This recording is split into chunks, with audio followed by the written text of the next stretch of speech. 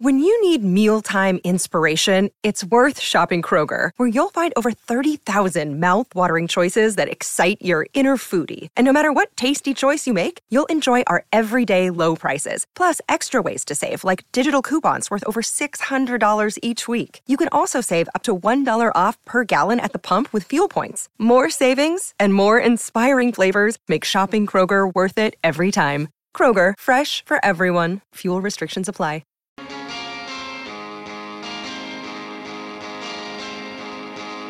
Master Builders Victoria members get access to a wide range of expert advice and support services.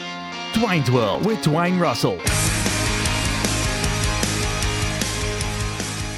It was great to chat to Michael Barlow a little earlier for Tobin Brothers Funerals, celebrating lives. Tobin Brothers Funerals, visit tobinbrothers.com.au. Sam Hargraves in for Dwayne. Hawthorn have a new president, a 91 premiership player, Andy Gowers, winning the vote to be Hawthorn's next president at the Hawthorn AGM last night. He won that election against Peter Nankivell, just for those who still think that he was actually running against Jeff Kennett, although it did feel like that at times. It was actually Andy Gowers and Peter Nankivell duking it out in an election that got quite acrimonious, disappointingly. There has been rancour and tension around Hawthorn for the last couple of years, and hopefully this puts paid to all of that, and it's a united Hawthorn moving forward, as every club hopes for in the way that their club is run. One man who was in the corner of Andy Gowers was his 91 premiership teammate, the five-timer. Yes, the five-timer. There was the greatest backline in football history, Collins, Langford, and this man, Gary Ayres. Gary, hello. G'day, Sam. How are you?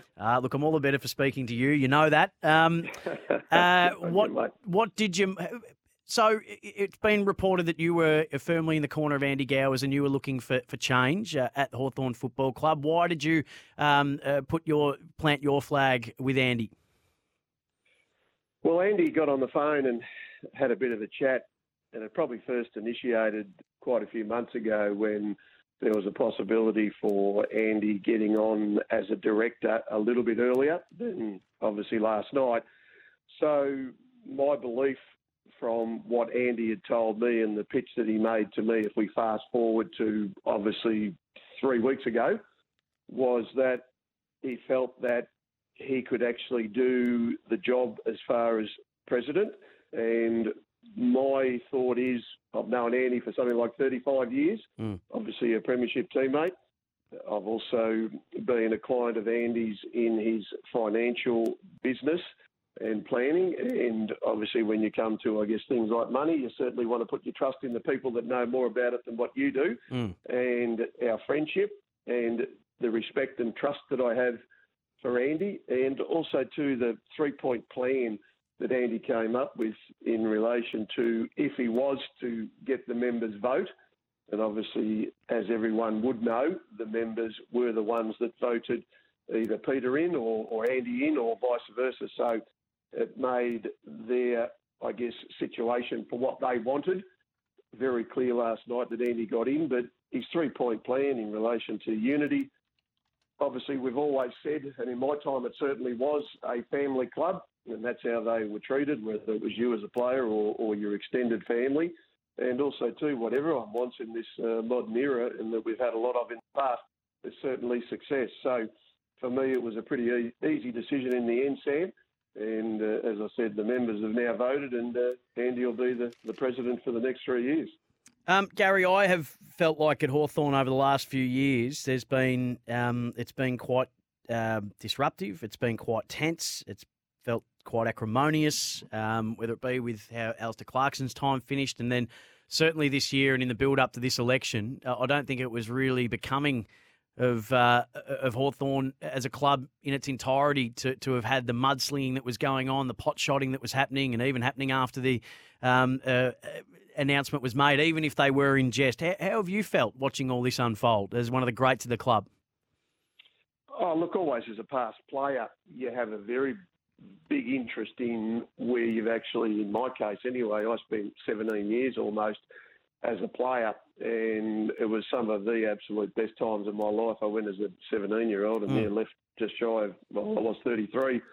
So you spend half your life somewhere, and of course just the friendships, the success, the people that were there, the environment that you're able to be part of and potentially play some sort of small part. Clearly, to use, I guess, an Alan Jeans expression back in the day, you don't air your dirty linen in public. And Alan was very big on that. And look, you're always going to get a situation when you've got two people going for one particular role, and it is people's right to obviously have an opinion. And clearly there were some guys that have been amazing contributors to the success of the Hawthorn Football Club. They were in obviously Peter's camp, and of course then there are others like myself who were in Andy's camp. And really, it's always going to be potentially made out to be a little bit more, if you like. There's certainly a little bit of media going on, but clearly in these type of things, it is robust, and you've only got to hope. And we didn't know how it was going to go, obviously.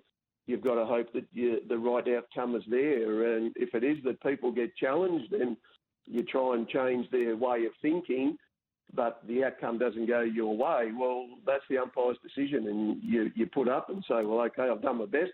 It hasn't worked out, and then you move on. And whoever got in, you've got to support them for whatever role they play and respect that person for that role. So whether clearly, in our case, Andy got in, so we believe that Andy will do a good job. And the 84,000 members of Hawthorn currently, obviously you wouldn't think that the 84,000 have voted, but clearly there was a majority that went Andy's way, and he's now in the hot seat, and he's going to face some challenges. But I'm still sure that he's up to the role, and hopefully now we will just be able to take a step back, get on and do what we all need to do, and that's support both the coaches and whatever other decisions are made.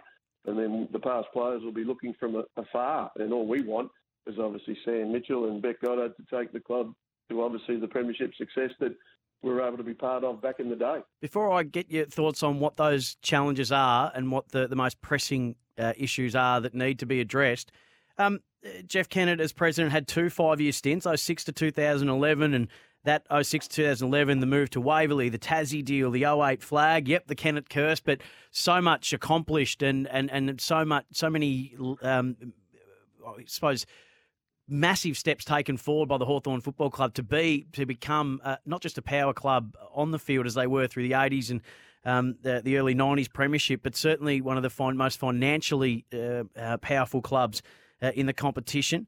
Came back again in 2017 and was there till obviously now. It's 2 very differing stints. How do you, as a grade of the club, assess Jeff's service to the club, his time at the club, and what he was able to achieve with those around him at the club? I think Jeff has been very good for the football club over a long period of time, and clearly the 2008 premiership, and when Jeff stepped in 12 months after, if my memory serves me correct, Peter Schwab was, 2004 from memory, and then obviously Clarko started, Jeff came in, and within, 3-4 years as a premiership, and really it was probably a tad before time because of the development of the list and the exciting youth, and of course the draft picks that came in, and the absolute talent that then was able to be displayed for a long period of time out of those drafts. So you'd like to think that most of the time things have been pretty positive. And again, when you look at what the situation has now become, it does get back, and I'll just keep probably saying the same sort of thing, Sam, is that the members have voted. And again, in my situation, I'm one of 84,000 members, so to speak. So it's really a lot of other people that have thought, well, okay, Andy's the man for the job at that particular time. And I guess I can put it like this, Sam, is that I always think football environments are a little bit like a conveyor belt. You jump on and you jump off whenever that time may be. It can be a short time or a long time. But clearly what you want to be able to do is make the place better through your contribution of the time that you've had. And clearly when we look back, football clubs will also go in cycles. So 4 premierships in the last, 18 years. I know Jeff wasn't at the helm for all of those, but there were other people. So everyone that's been on the board, everyone that's been part of it, Andy was part of it too, with that opportunity as football director as well. Yep.